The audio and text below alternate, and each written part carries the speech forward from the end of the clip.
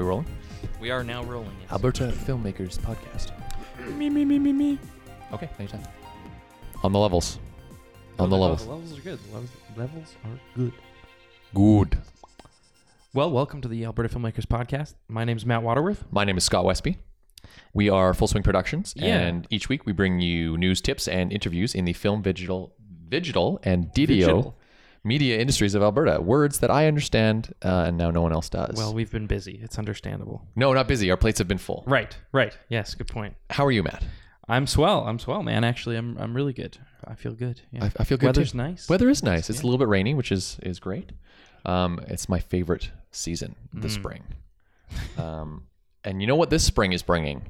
Some fun news from Cineplex.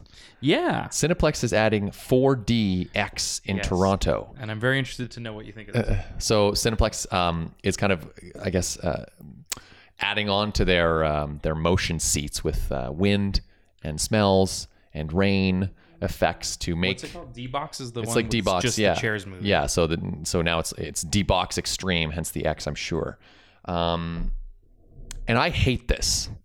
Do you? Yeah, I'm just going to go on the record and say that this is... I tried my first D-Box with Star Wars a couple months ago, and I hated it. Right. And I feel like Star Wars would be the best candidate for that kind of a thing. Yeah. Because it's like a ride, and I'd already seen it before, and it was... so that it wouldn't distract me from the story, and I just I didn't care for it. But I you know what I find so interesting about it is whoever the person is, it's like a new filmmaker role. The person who's like, okay, I'm going to watch this movie and determine when the chair is going to move and when the wind is going to blast and when the smell is going to happen. That's a whole new layer of filmmaking. I won't deny that was very well done. Mm-hmm. And I was impressed with that. You're absolutely right. That level of storytelling within the movement of a chair. Right. And I'm sure, hopefully, that they will do the same. They'll pay attention to this as well. Mm-hmm. But I just hate it. I mean, you go on those rides in Disney where they spray you with shit on your face, and then there's like one in a tree where there's like stingers like stinging you in the back. And, and at Universal Studios, the Beatles on your feet. You spend the whole time on edge, just waiting to get Right. sprayed in the face with the next thing. It's the worst.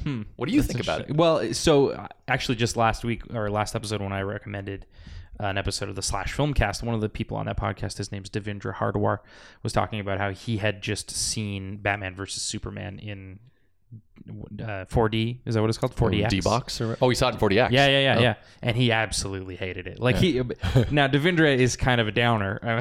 I like him, but he's usually the negative Nancy on the podcast. But he made some good points. He hated it. He absolutely hated it. But I'm sure we'll get it here because apparently Chinook is the most money-making theater for Cineplex in Canada. It's the busiest in Canada. Yeah. So I'm sure we'll get it. Although there's only 2 rows of D-Box, and it's been that way for years now. Yeah, because it's bad. It's just a different film experience. That's all. It's people who go there for sure who want the ride experience, not the story experience, right? And I feel like it's a bit of a gimmick, and I'm sure people at Cineplex will disagree with me, but I guess we'll have to see. Mm-hmm. We'll go try it on the podcast and then just leave. Yeah, we should. Yeah. All right. Anyway, let's get into some other sad news. Yeah. A great performer and member of our community, Alan Stickle, has just been diagnosed with cancer. And he's got a GoFundMe page that I highly recommend you go and check out. I don't want to go too deep into it here, but definitely want to support him. And this is going to be a challenging time, and it's an opportunity for us to support a member of our community. So go check it out. The link is in the show notes. So on to some more positive stuff. The Rosie nominees were announced just a few days ago. Mm-hmm. And the full list, we'll have the link to it in our show notes, ampia.org, basically. Congrats to everybody who was nominated. Yes. It's a wonderful celebration of the talent that we have. And if you weren't nominated, that's okay. Great job anyways. Congrats for doing something, and try again next year. never quit. Can't Absolutely. stop, won't stop. So the Roses will be held at the Hyatt Regency Imperial Ballroom in Calgary on Saturday, May 7th. Tickets are now on sale, and for Ampia members, $170 for regular tickets, $195 for premiums. For non-members, $195 for regular tickets, $225 for premiums. And if you're a student full-time, regular tickets are only $110. It's a great networking opportunity. Yes, and, it's a must. And Jeb Fink is going to be the host this year, so we should have some good times. Cool. All right. So the Edmonton Screen Industries survey is out, and that's something that I think the Ampia email blast is where I heard about. They're that, sharing right? it, yeah. Yeah, but I guess it's for anyone who's in the Edmonton filmmaking community who wants to have some input on the screen industries in Edmonton. And there's a lot of turbulence right now. Yeah, I think without a film commissioner, Yeah. it's just a big question mark as far as what is the industry and how do we want to proceed. So click on the link in our show notes and get your feedback in there. Totally. Get your voice heard. And now you're about to hear the audio quality change a little bit. Why would the audio quality change from these crappy mics? Well, we were lucky enough a little while ago to tour the Propeller Studios, which it's an awesome studio space right near the train tracks. But they have a solution for that, and it's a great space. It's a sound stage, and we got to tour the whole thing and record within one of their sound booths. And that's why this audio is going to sound so buttery and awesome. Super sweet. And we've recorded with Alex Mitchell, who's a location sound mixer. But we haven't really talked too much about post audio and how important that is. We talked about how important it is, but we haven't really kind of dove into it. So here's someone who's a great representative of that world and that part of our community. And his name is Patrick Butler. And he also talks about the APBA, the Alberta Post-Production Association. So if you're in post-production, listen up because this is a little bit of the story of the genesis of that. Lots of great information, yeah. So here's Patrick. Enjoy. So Patrick Butler. Yes, sir. The best name ever. Our listeners are probably wondering why this sounds so good. It's going to be a little different, I would imagine, yeah. And you'd never guess how close we were to the C train tracks right now. Which is that's even more amazing. I've got the podcast kit in a bag, and I lug it around with me. But we're in your space here, this amazing studio you call Propeller Studios. Indeed, and welcome. Thank you. Yeah, this is an amazing place. Let's talk about the room that we're in for starters. Yeah. What is this place? This is our main recording studio area. And it was designed and built by an architectural firm out of Toronto, Pilchner Schustel, who designed some of the top rooms in Canada. Oh, wow. And they do everything from music studios to, the set for CTV and YTV and all of that sort of stuff.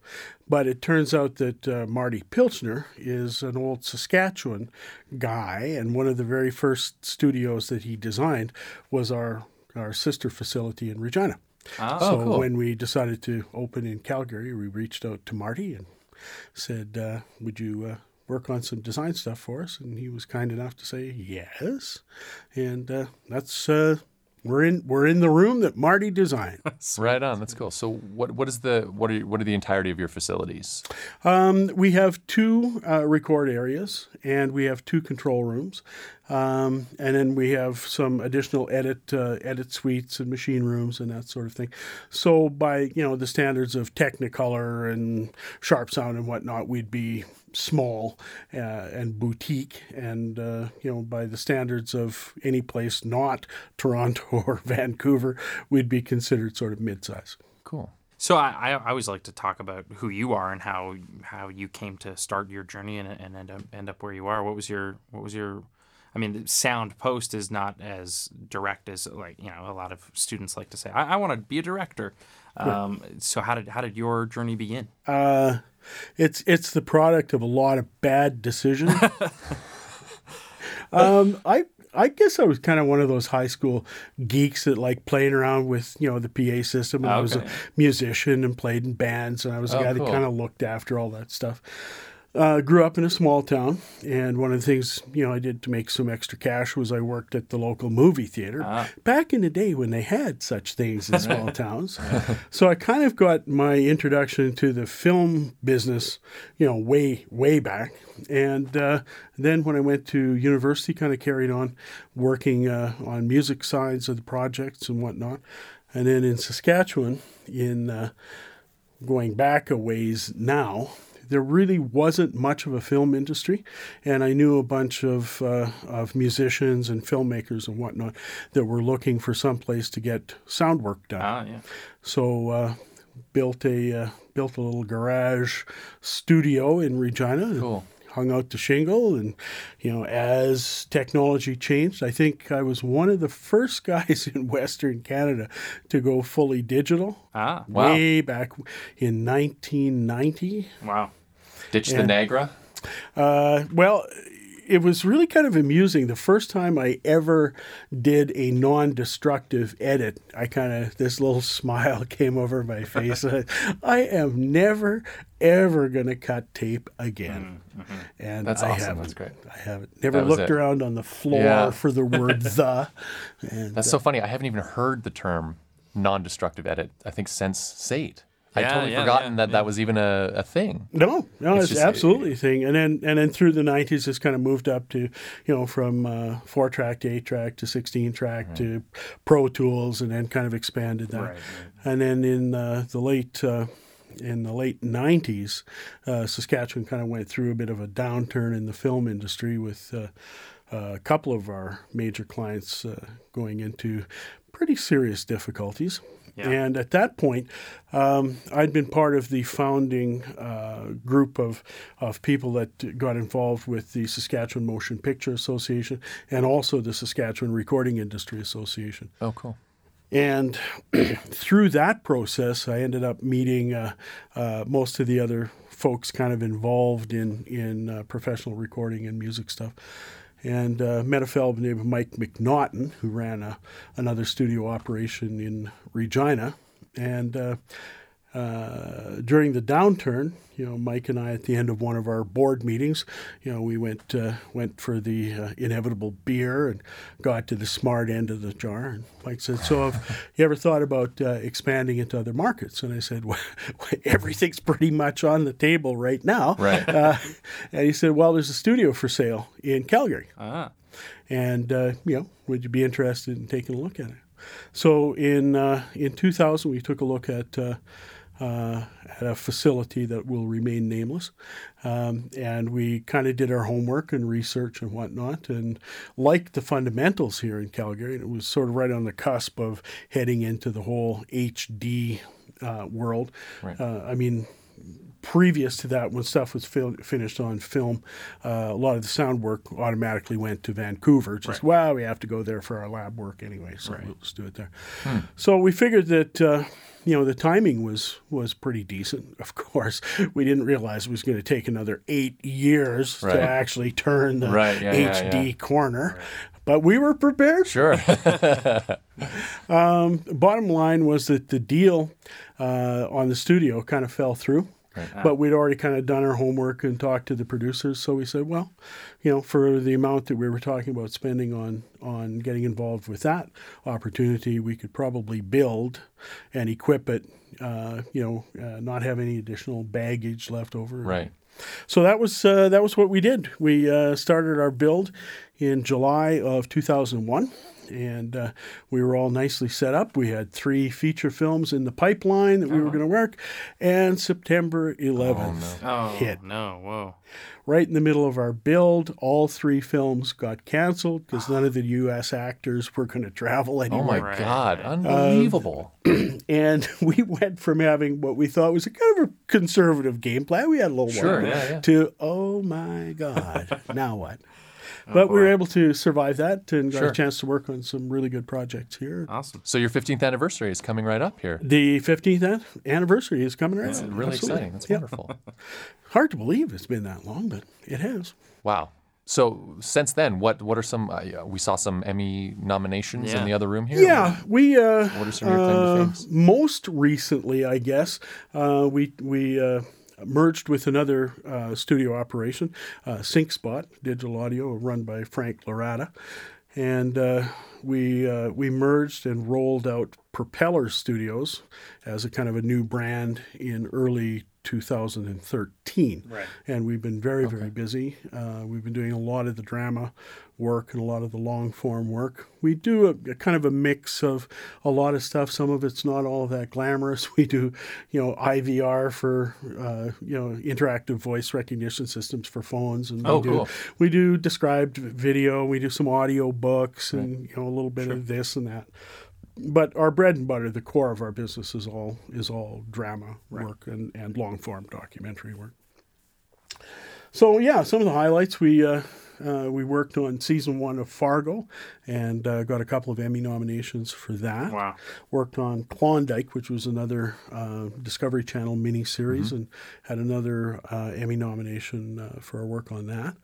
And one of our dialogue editors, Jason Lawrence, won a Golden Reel from the Motion Picture Sound Editors Guild for his work on those productions. And we've done ADR and little bits and pieces of stuff for Heartland. We did all of the sound editorial for Hell on Wheels last year. I was a sound supervisor for the NFB Oscar-nominated short animation called Wildlife. Oh, yes, I know it, yes. Which was fantastic. Which was a whole lot of fun. It's incredible, yeah. So basically everything. Sound was a huge part of that short, too. Massive part. Yeah, we had a lot of fun with that. So what would you say it is that you do to someone who has no idea? Like if you're at a party and you're like, oh, I'm an accountant, and Yep. What do you do? How do you describe that in kind of layman's terms? We make the sound that you hear for film and television projects. Right. And I think a lot of people don't necessarily realize how important and how much goes into sound post. Yeah, I think that's the biggest thing, because I think a lot of people, look at a drama and whatnot, and you've got some characters out on a street or in the forest, and they think you just hang up a microphone and that's what it sounds like. Right. Well, it doesn't. No. Every bit of that sound in a drama is designed. Right. So you basically will start the design work, from dialogue, which is often recorded on location as two different streams. You'll have a close mic lavalier, which is clipped to the actor, and it's just a radio mic. Mm-hmm. And then you'll have a boom mic. So we'll get all of that stuff from the picture editing department once they've made their choices. And then from there, we go through and we do a dialogue evaluation, figure out what lines need to be replaced because of technical reasons or whatever. Mm-hmm. We'll then work with the director in a spotting session where we'll actually go through the movie scene by scene and kind of talk through any special sound moments or sound design moments that they want to incorporate, to kind of create that larger than life sound. And then from there, we will go in and start to build out all of the what are called backgrounds. And this is all of the other sound in a scene that didn't get recorded on your boom mic or your lav mic. Right. And that usually breaks down into what is called foreground, midground, and background. Oh, cool. And it provides more dimensionality to the sound that you're hearing, so that it also gives us something to put in a surround mix. It allows us to fill out that 5/1 space to create more three-dimensionality to it. We'll then work with the other departments like musicians, composers, and whatnot to figure out when music's going to start and stop, if it's a original composition, or we'll work with music libraries and cut and edit different types of music to fit. One of the things that is always a lot of fun to do is Foley, and that is the replacement of all of the sounds that were made by actors on the set, that when you take out that English language dialogue, you lose all of that. Right. So for productions that are going into foreign languages, for example, German, Swahili. Yeah. It needs to have all of those additional sounds, the footsteps, the props handling, all of that sort of sound, so that the foreign language version, or what is often called a music and effects version, will sound exactly the same as the English mix, with the exception of when the actor opens their mouth, out comes German. Right. But So- now, when you're doing sound post, do you, and somewhere else in the world is doing a dub with another language, are you not sending, like, here's just the dialogue track and here's just the background track? We typically will send what is called a 5.1 M&E. Okay. Or international mix, and that's the full surround 6-channel, left, center, right, left surround, right surround, and then your sub information. Okay. We do a stripped out version where we take all of the English language out, leaving everything else intact. And then that's what they would bring their dubbing actors into to perform to. Okay. And we would also send out a stereo version of that as well, for productions that weren't designed to go out to a surround market, although most of them will these days. How often do you find that you're manufacturing sounds that don't exist? I'm thinking of like the Star Wars laser gun kind of thing. How often do you get, because that to me sounds like what I would consider probably the funnest part of sound post is making those up. More than you would think. Really? Yeah. We have sound effects libraries online here Right. with literally hundreds of thousands of effects, and it's astounding to me how often you go looking for something and you can't find Right. just the right sound. So for us, it would be a combination of, in some cases, we'll actually go out in the field and record some what we call bass elements that we can use to build off of. Sometimes it's just collecting 3 or 4 sounds that are kind of close, and then kind of doing a little sub mix Right. of those sounds to create the new sound. Sometimes it's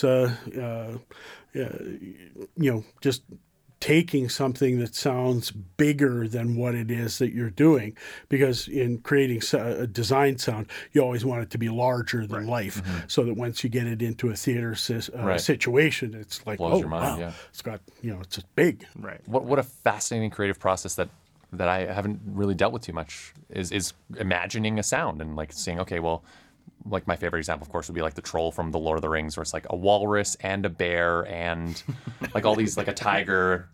How does that happen? How you're like, well, we should get some barbed wire and some carrots and drag them through mud. Like, how does that happen? How do you come up with that stuff? Part of it is having a good imagination Right. for sound, and I think being a musician helps.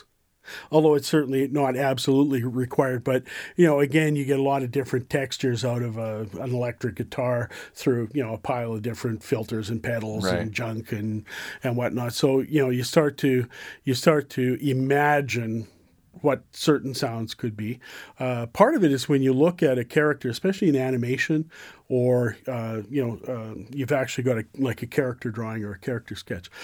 Well, that to me evokes a certain sound of voice and a certain personality, and sometimes they draw the character. If they know that they're going to have a celebrity voice, they will sometimes design the character Right. to Look, yeah. But often it'll be totally different, and we'll see a sketch and we'll kind of go, oh, okay, or we'll see some action and kind of go, okay, I think it could sound like this, Cool. and then it's just a question of kind of going through the libraries and getting it closer till you finally go, yeah, I think that's it, that's working for me. I'm now believing what I see. Right. I once read an interview with one of the sound folks on The Wire, and they brought something up which I've seen the entirety of The Wire, and they were like, yeah, every time we introduced this one character, every time it was their first time on screen for the episode, there were dogs barking in the background, almost every time, and directors wouldn't even notice. Like, it wouldn't. Right. It would. So how much?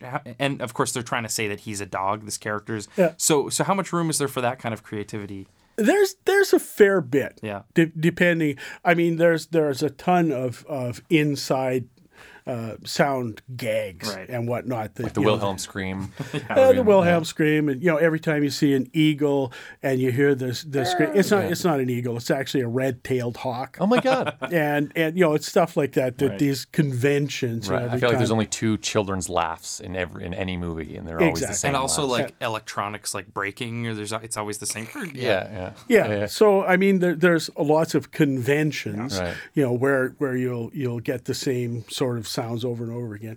Some of that's just lazy sound editing. Right. Sure. Here's the first one on the list. Yeah, let's use that one. Sure.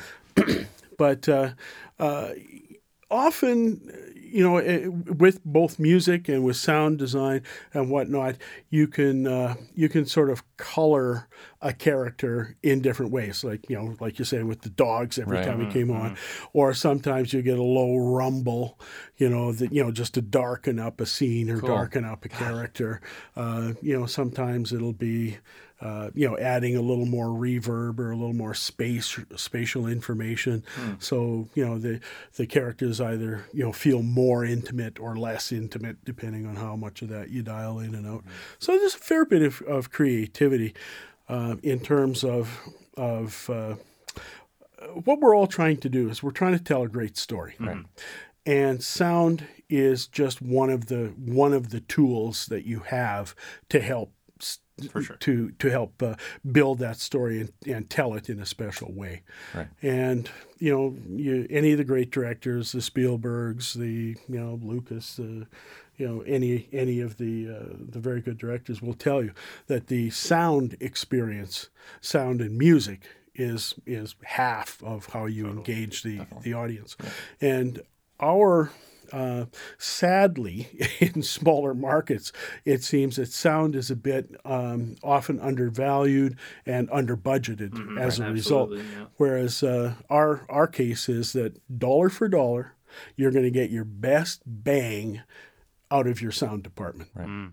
So I encourage a lot of filmmakers to work backwards, and that is figure out what's a reasonable sound budget, fight for it, defend it, right? So that once you get there, it's your last best chance to make your film great.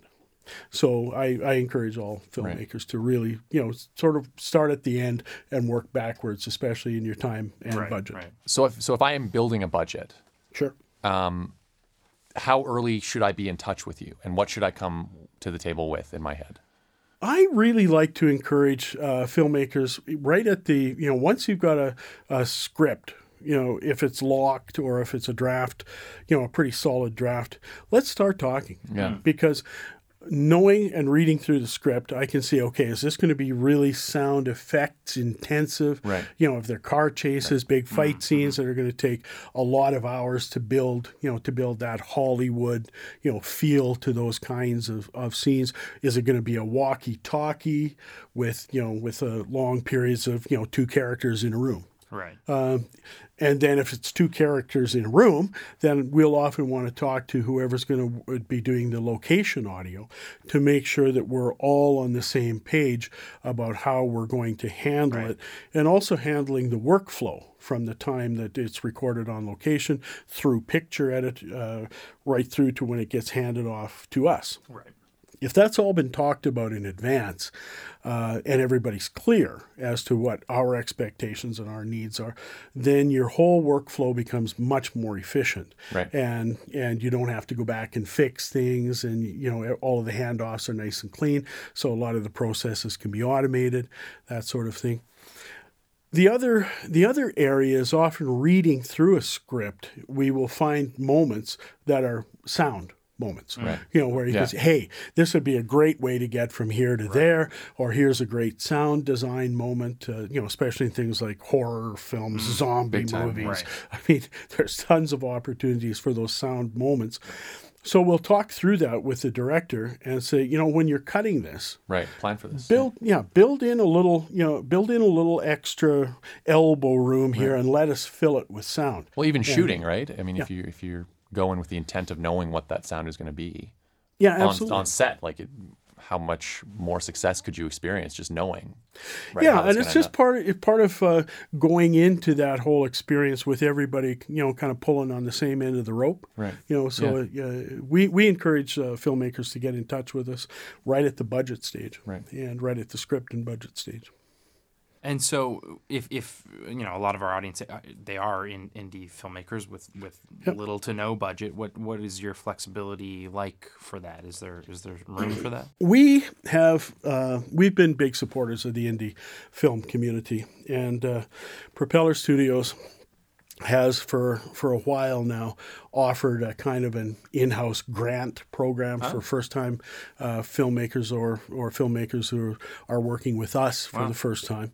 So we'll try and help out as much as we possibly can, to help create a really good finished product. It's kind of investing in the future of filmmakers, right? Obviously, we're looking to create long-term relationships, and we're looking to create, better quality calling card projects for our indie filmmakers, so that, as you're well aware, and your listeners are well aware, the market out there for short films is huge, of course, and it's worldwide, and there's only a certain number of festival spots. And really, the bar is getting higher and higher higher as time goes on. And a lot of what would have been even 3, 4, 5 years ago would have been considered the luxury of good quality post-production is now, if you don't have it, you're not getting a second look. Right. So it's just kind of raised the bar, so that it's now the expectation of a lot of these festivals is to have a very good looking, sounding project with good post services, which I guess kind of leads into a couple of the other initiatives that we've been involved in. A number of us in the post-production industry have gotten together over the last year and have put together an organization called the Alberta Post-Production Association. Yeah. This is something I'm so excited about. Yeah. And, we are too. Yeah. And part of it is to address some of those issues where we see a lot of the post-production on service work, especially that's done in Alberta, ending up getting finished in Toronto or Vancouver or Los Angeles. I'm sure there's not one single reason for this, but generally, why has that been happening? The biggest reason on service productions is what is called the interprovincial or international co-production. And basically what that means is that you have to get other partners involved in order to complete the financing for your movie. Right. Part of the fine print, if you will, of those agreements is that you have to spend money in both jurisdictions. Right. So it makes sense to split it between production and post-production. Often that's the sensible split, because you're spending so much on production here in Alberta. So we have to spend post in Toronto or post in Vancouver or LA or whatever. And part of that is our previous government had, through Alberta Media Fund, had for many years allowed larger productions like series and big budget series to essentially split it into two parts and basically make two applications for a large series. And that changed over the last couple of years, and there was a cap put in place. Right. And what the cap effectively did was limit the total amount of budget that any one production, whether it was a one-off or whether it was a series, they were subject to the same limits. Right.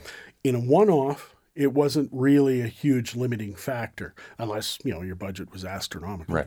But for series production, it was a hugely limiting factor. Yeah. So automatically, we did a lot of sound work on Fargo year one. Once the cap came into place, we couldn't even compete for the work. Right. It was just automatically going to Toronto. So for those of us working in post, we kind of said, well, there's got to be a way that we can work together with our producers and with government to try and come up with a way to first of all compete with our colleagues in British Columbia and Ontario, who've both got very, very good, solid post-production incentives in place. Can we do something to at least match what they're doing there so that there's not a disincentive to post in Alberta? And everybody was, hey, that's a great idea. Needs to be done, absolutely. Needs to be done. And then the second, one of the other recommendations that we've been working on is to help our Indigenous producers, again, improve the amount of incentive that's available to Indigenous producers. But second of all, we've been pushing to develop an indie or emerging low budget post-production fund, especially for those producers making shorts or, a first-time production and whatnot. And what we've suggested to government is that they put together a fund. And we suggest starting off with $350,000 in year one, and then kind of ramping that up over the next 5 years. Right. We've suggested that each production would start with a maximum of $35,000, which could be spent on post-production expenses only, couldn't be spent on anything else. Yeah. And then the individual companies would step forward. We'd probably do a little matching with that to create really good, solid post-production budgets. And our rationale for that is, first of all, many first-time and emerging filmmakers don't understand or appreciate post-production. So this gives them an opportunity to work with post-production professionals and really get a sense of, that really is important. Right. That really does sound a whole lot better. Right. Or that bit of animation or VFX or whatever. Wow, that looks fabulous, as opposed to, something you've had to kind of cobble together because you didn't have the budget for. And again, what we feel is by providing support to our Indigenous filmmakers here, it's going to create that next generation of content creators that can then go out and compete successfully in what is now the global market. Right. And we are absolutely convinced that we have those people here. And we just need to, provide a little sensible support. Again, and in post-production, even on a short film, if that's your calling card to get your feature made or whatever, then all of a sudden this gives you a huge leg up. Absolutely. So that's had some very positive traction. And what about... now we wait to see what they say in the budget. Right. When is that coming out? Soon. Very soon. Yeah. Because the federal one's today, actually, I think. It is. Yeah. So what about selling Alberta's post facilities from out of province and internationally? Because obviously if co-productions are going to spend half of their budget here, shooting in Alberta makes a lot of sense because we have the landscapes. Yeah. So what are the efforts to bring post-production into Alberta from out of province? We've been somewhat successful in being able to identify projects that maybe have an Alberta component to it, that are being shot in other jurisdictions, and then it's pick up the phone, here's what we've got available. We'd love to work on the production, and in some cases that's been very receptive, and in other cases it's, sorry, all of our actors are here, our directors here. Nobody wants to leave to go to stinking Alberta Post. So you get some of that. We've also, talked and have been part of various initiatives down to Hollywood and whatnot. And there are some productions that I think we would be a very good fit for. I mean, with the low Canadian dollar and being able to, provide some post incentives. Yeah. I mean, the whole history of Vancouver is built on that combination of quality work, a low Canadian dollar, and then incentives in play to make it easier for those service productions to be posted in Canada. We think that we can duplicate that here. Right. Not going to happen overnight. Right. We don't have anywhere near the depth of people that they have in Vancouver, but we think it has to start somewhere. Of course. We start here, start now. Absolutely. And in 5 years, again, one of the things we're pitching through Alberta Post-Production Association with an incentive plan that will put us on a relatively level playing field is that we expect that we could see year-over-year growth to 5 years out. We would probably see the post-production community having at least 60 to 70% more full-time jobs. Wow. Damn. And that's the thing that another point that I really wanted to stress with post-production jobs. I mean, you can look around you here and you see, a bricks and mortar facility that employs people year-round. Right. We're not like a production that creates a bunch of part-time jobs. Right.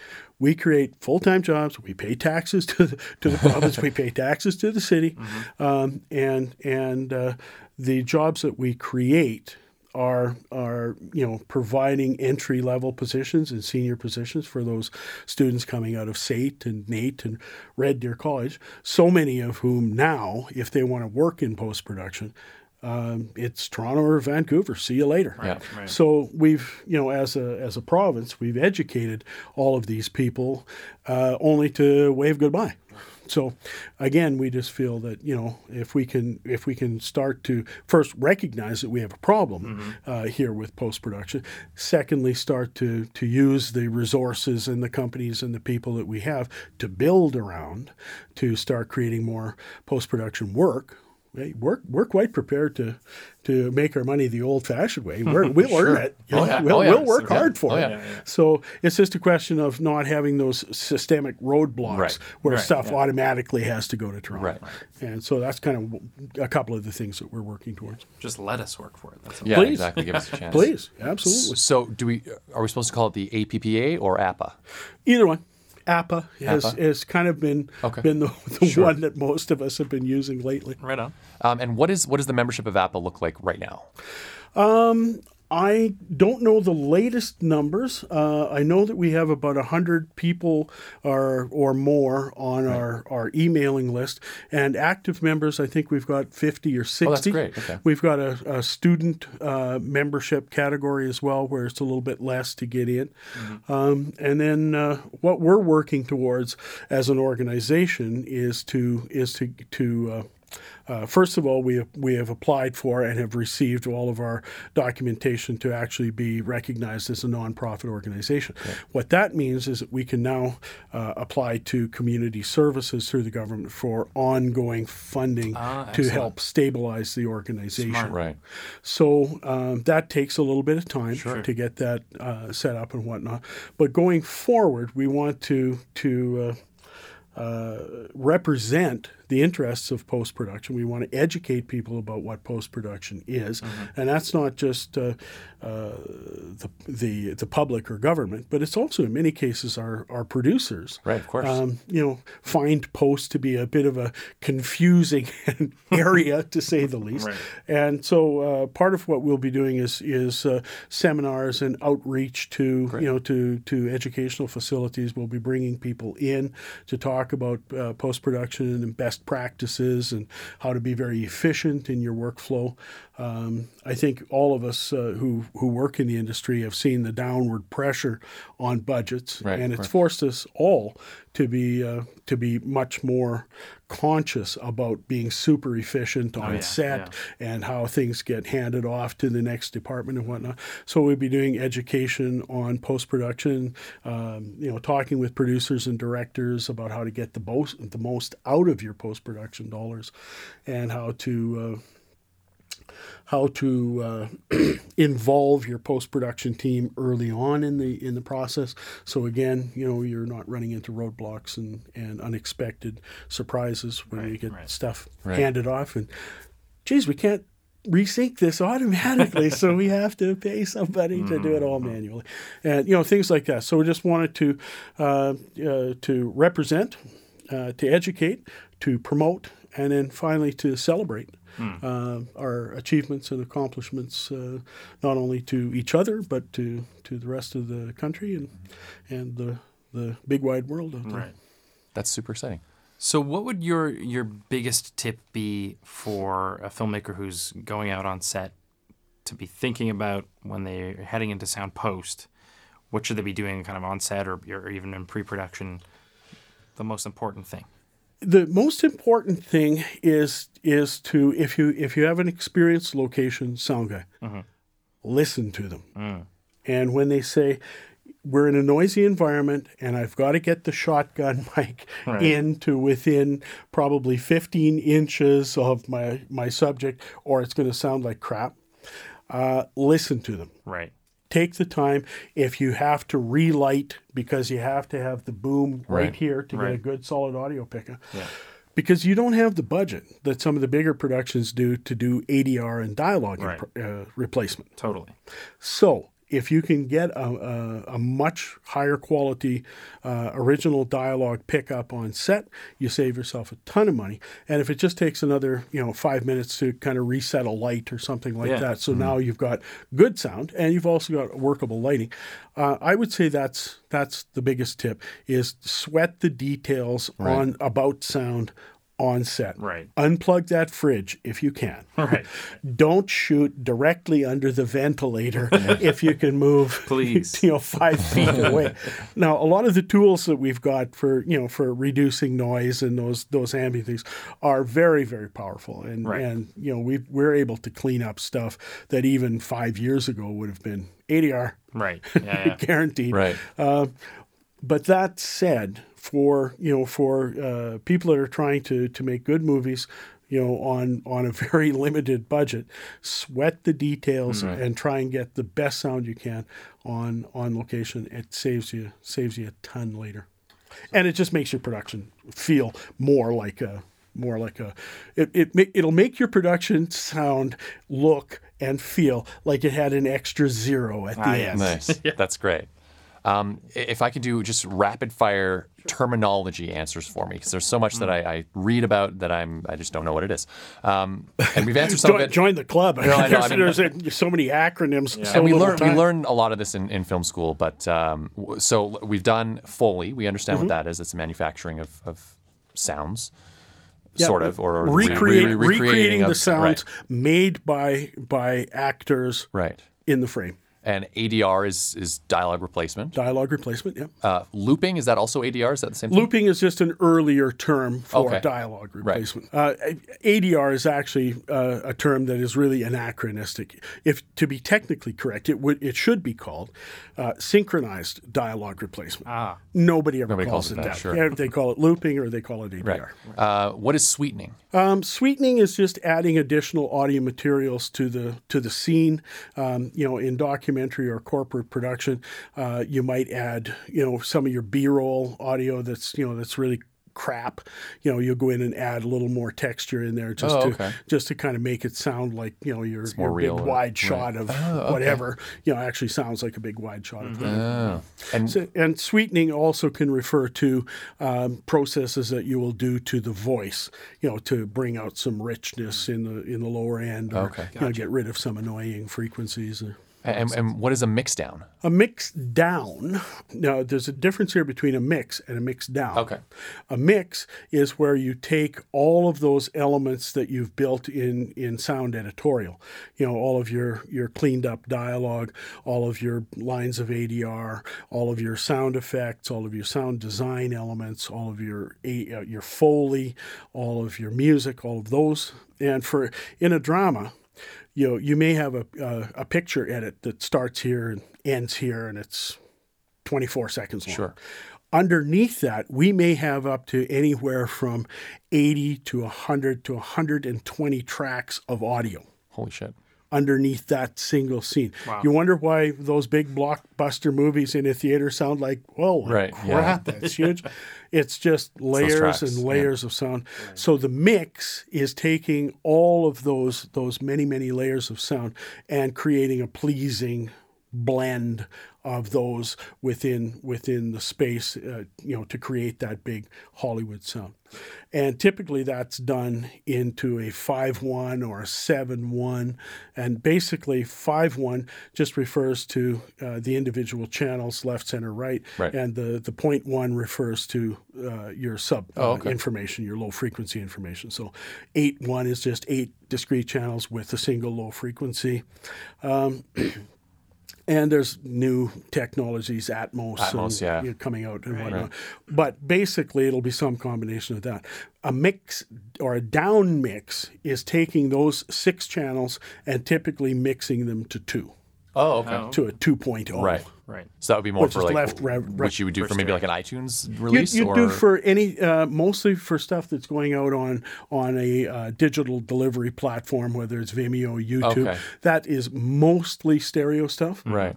Netflix and some of the other larger carriers, of course, support 5.1. Right. But most of that stuff that's going to be going out direct to digital will be stereo. Cool. Awesome. That's a down mix. Thank you. That's that was great. amazing. Yeah. Great chat. And like you said, sound is something that we all don't spend enough time thinking about, I think. So it's good advice.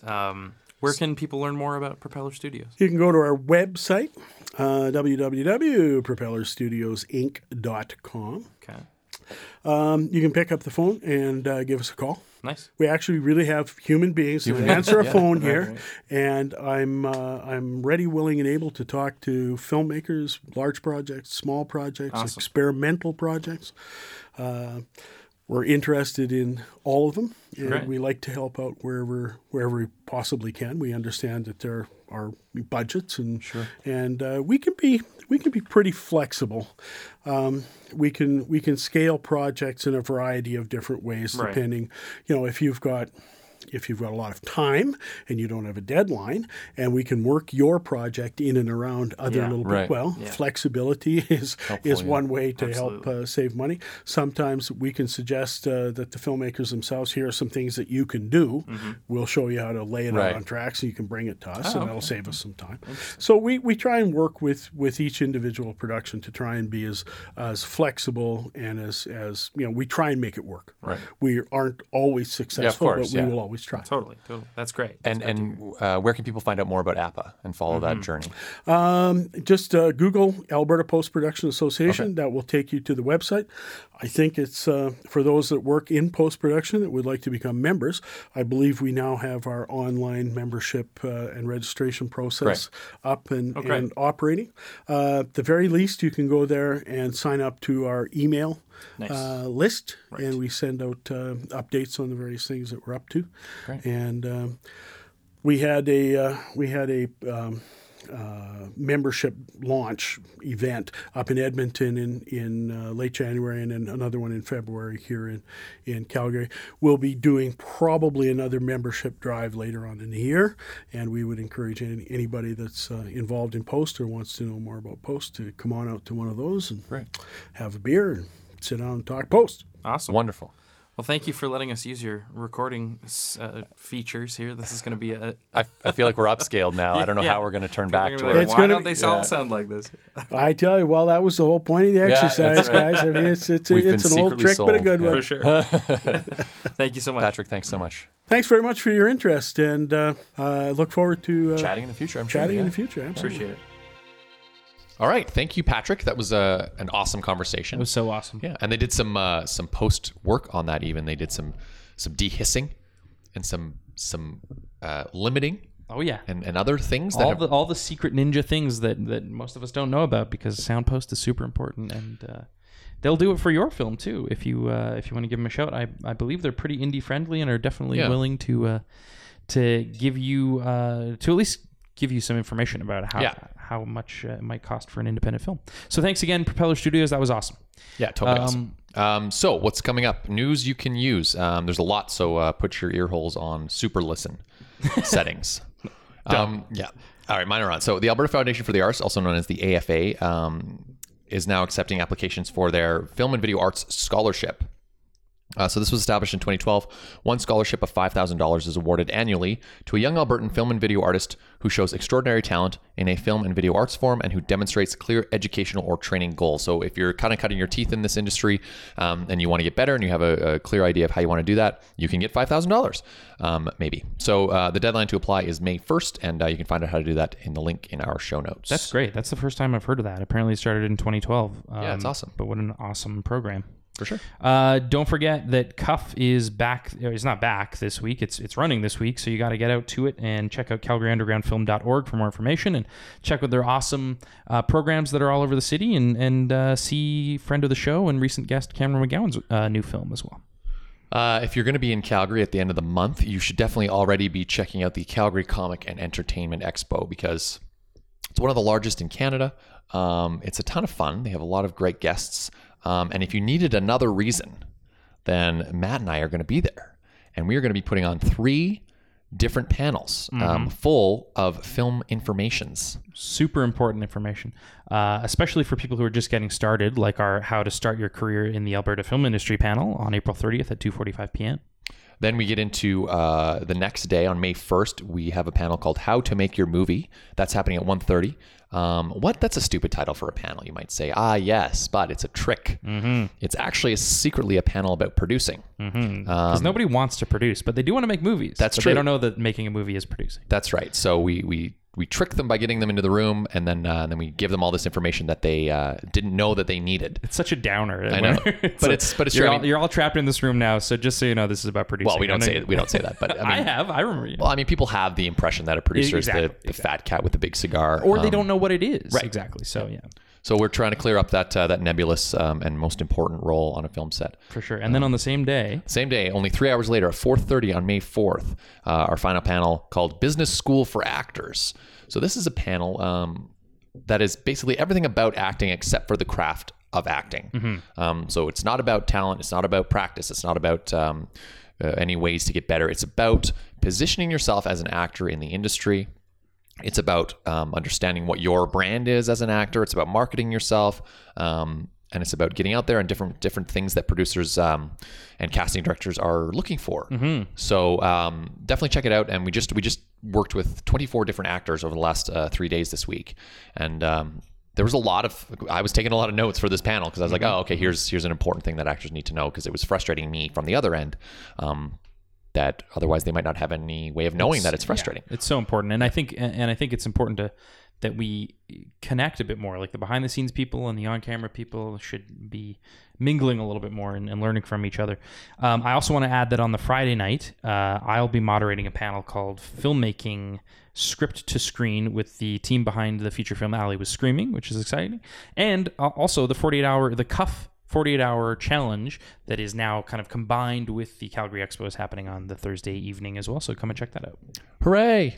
Super fun times. So in Edmonton, we've got the Fava Fest event, which looks like a really cool event. I've never been, but there are quite a few interesting things to check out, kind of encapsulated within the Fava Fest.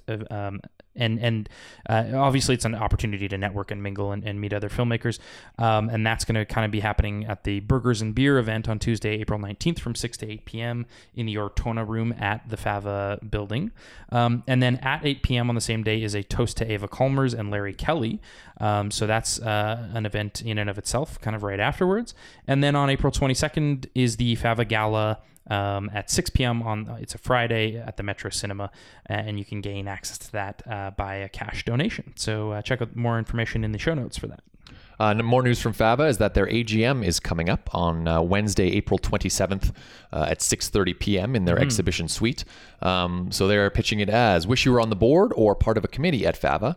Want to get a handle on what's been going on over the past year, looking to connect with other members of your community. All of these, and I'm going to throw in and more, are great reasons to attend Fava's AGM on April 27th. For sure. It's an amazing organization. It really is. I'm jealous of it. Yeah, honestly, as a Calgarian filmmaker. Yeah.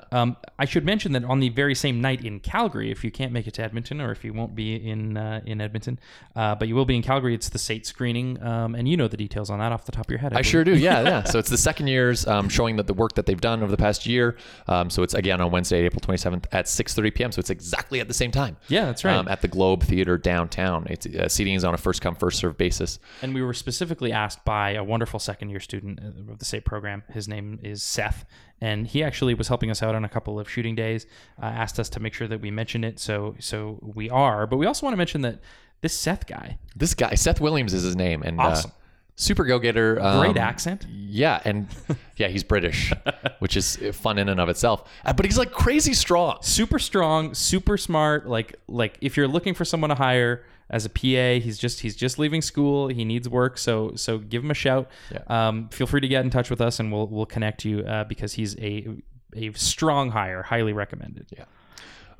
So if you're looking to learn more about making of the movies, we have some upcoming workshops and classes. The CSAF is hosting one called Color Correction Intro to DaVinci Resolve.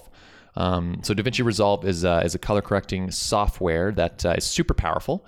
And this workshop is kind of a beginner's guide to that program for the independent filmmaker. So they go through all the basics of this tool, which is free, by the way, and is kind of essential if you shoot on a Blackmagic, because they don't come graded, or if you have any ungraded footage that you want to kind of throw some life into. So definitely check that out. It's happening on April 16th from 10 a.m. to 5 p.m. $105 for members, $145 for non-members. And the instructor is Brendan Rathbone, who is just the best. Awesome dude. I'm realizing that we say this every time, but these I love us guys. We're the best. I really like a lot of people in this industry. So Brendan is one of those people. Totally.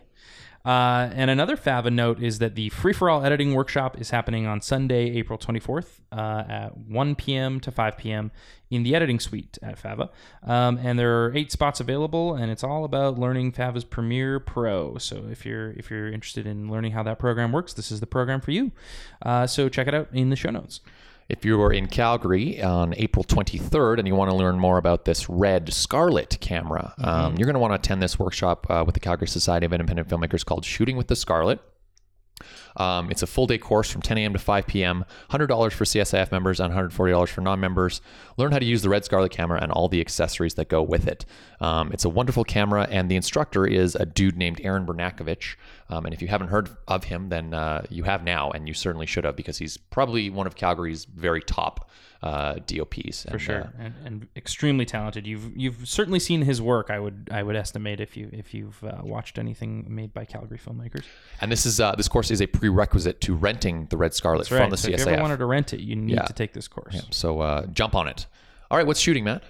The Solutrian, which we don't know all that much about. I was actually chatting with an actress who would spend a week on it. Oh, cool. Yeah, so they shot outside of Brooks, and I think they're in their last week now. And what is it again, a feature? It is a feature film. This is just a unit shoot, though. A lot of their filming is in BC as well, and it's a kind of a 20,000 BC Ice Age caveman survival story. Oh, wow. Interesting. Supposedly very little dialogue, like lines numbering in the single digits throughout the whole film. Damn.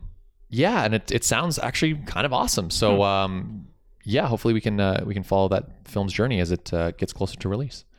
So the Edmonton Arts Council is basically a council that invests in the arts and festivals in Edmonton, kind of connects, I believe, corporate and private financing to nonprofit organizations, represents Edmonton's art community to the government, builds partnerships and creates awareness for the quality and variety of artistic work produced in Edmonton. And they need a new executive director, Scott. That's exciting. That is exciting. It's a really cool organization, and it would be great if someone from the film community was the executive director. Just saying. How dope would that be? That would be great. Would it be too dope to cope? Probably, yeah. Check out more information in the show notes for that job call. The Calgary Society of Independent Filmmakers has 2 openings for summer job positions. The first is an administrative and communications assistant. Under the supervision of the executive director, who's a gentleman named Barry, and just awesome, just the best. Awesome guy. And the communications director, who is Nicola, and she's also the best. The administrative and communications assistant will work in the office and be point of contact for inquiries, phone calls, and new members. So it's a great way to kind of get into this organization and work with them a little bit. They're also hiring an archive coordinator. Under the supervision of the exact same people. The archive coordinator will preview, document, and organize CSIF's collection of member films on celluloid, beta, VHS, DVD, and hard drive. So this is going to be a crazy job. This one, there's going to be a lot. You're going to see a lot of weird stuff. Yeah, no doubt. But this is something that the CSIF has been needing to do for a long time. Absolutely. And I'm so pleased that they finally got a little bit of funding to make it happen. So whoever's going to be that lucky person to do this, I am very happy for you, and I'm happy about you specifically, because it's high time. So anyway, both of those applications for those roles are due on or before 5 p.m. on April 29th, 2016 to Barry Thorson at director@csif.org, and you can find out the link to those jobs in the show notes. And the Mountain Standard Time Performative Art Festival Society, known as MST, is currently seeking a festival assistant for an internship, specifically someone who's recently graduated, to go from May 1st, 2016 to October 30th, 2016. So nice long contract for a film festival for sure. And you're going to need to get your application in by April 15th. And they're looking for a CV, a cover letter, and contacts for 2 references. all on a single PDF. You can find out more information about the festival itself at mstfestival.org, and you're going to email your application to info@mstfestival.org. So check out the post for that. There's lots of information about who might be perfect for that, but we don't have a ton of time today. No, certainly not. But I do want to talk about my recommendation for the week. Oh, yes. So my brother sent me a fascinating article from polygraph.cool. Cool? Yeah. Oh, that's awesome. Yeah, I know. And they were talking about how gender bias in Hollywood, they were feeling like it was more of an opinion than a fact-based issue. And so there's just not a lot of hard evidence. They were saying that. Yeah, they were saying it's a lot of people's gut feelings that this is true, but there wasn't a lot of hard evidence to support that claim. So they went ahead and they did the most, at least as far as I know, the most comprehensive analysis of gender in film to date. And they broke down just a ton of movies, and they went into the scripts and the transcripts, and they divided all the characters by gender. They divided all the lines by gender. And it confirms what we all kind of knew to be true, is that there's a huge gender bias in films. But what was surprising most to me was Disney. Films like Frozen has more male character lines than female character lines. That's so crazy. How can this be when both of the leads are women, that somehow the film has more lines? Mulan has more male lines than female lines. In fact, Mushu, the dragon, has more lines than Mulan does in the movie. That's so nuts. Anyway, so it's an amazing read and a Is must Star Wars read. in Yes, but I don't remember it off the top of my head. I'm going to check that out. Anyway, yeah, check the article out if you want to have your blood boil a little bit. But it's important, I think, to be able to back up this with hard data. So yeah, if you're a feminist, which I hope you are, definitely check it out. Yeah, my recommendation is going to be a documentary called Wreck City, an epilogue for 809, which was directed by a friend by the name of Ramin, and he's an awesome filmmaker, the guy behind Cowtown, and has done just Sing Talk Play and an enormous amount of work. Great dude. And it's actually being before the documentary is going to be another documentary called Grandma Learns to Drive, a 12-minute one called by director Dominique Keller. So that's going to be a really cool package at the Calgary Underground Film Festival with Calgary filmmakers. And another thing has got to be I Love You, Johnny, which we may have already missed. I'm trying to find it on the website, but if you haven't missed it, it's in the shorts package. We had the director of the short on way back when we started the podcast. So I Love You, Johnny. We're hearing really good things about it, so I highly recommend checking it out. Cool. Well, that's it. That's all. Special thanks to Briar, as always, for digging up all the news and making our lives just a lot easier. Way easier, yes. Yeah. So if you're an Alberta filmmaker, this podcast is for and about you. So share your news with us, and we will be sure to share it with the community. And track us down on all the social media stuff. It's AB Filmcast on pretty much everything. And again, if you're interested in being on the show or have a correction, did you already say that? Nope. Let us know. hello@abfilmcast.ca. And I'm going to just reinforce this again. hello@abfilmcast.ca is the best way to reach us, not on Facebook necessarily. Because that'll go to all of us, including Briar, who does most of the admin side of the podcast, and so it's really important that we get it through that route. Certainly. Facebook messages or Twitter can easily get lost in the ether, so hello@abfilmcast.ca is the best way to go. Yep. Check us out on iTunes and SoundCloud, and keep those 5-star ratings coming. We really appreciate it, everybody. And keep on listening. And without further ado, go make something.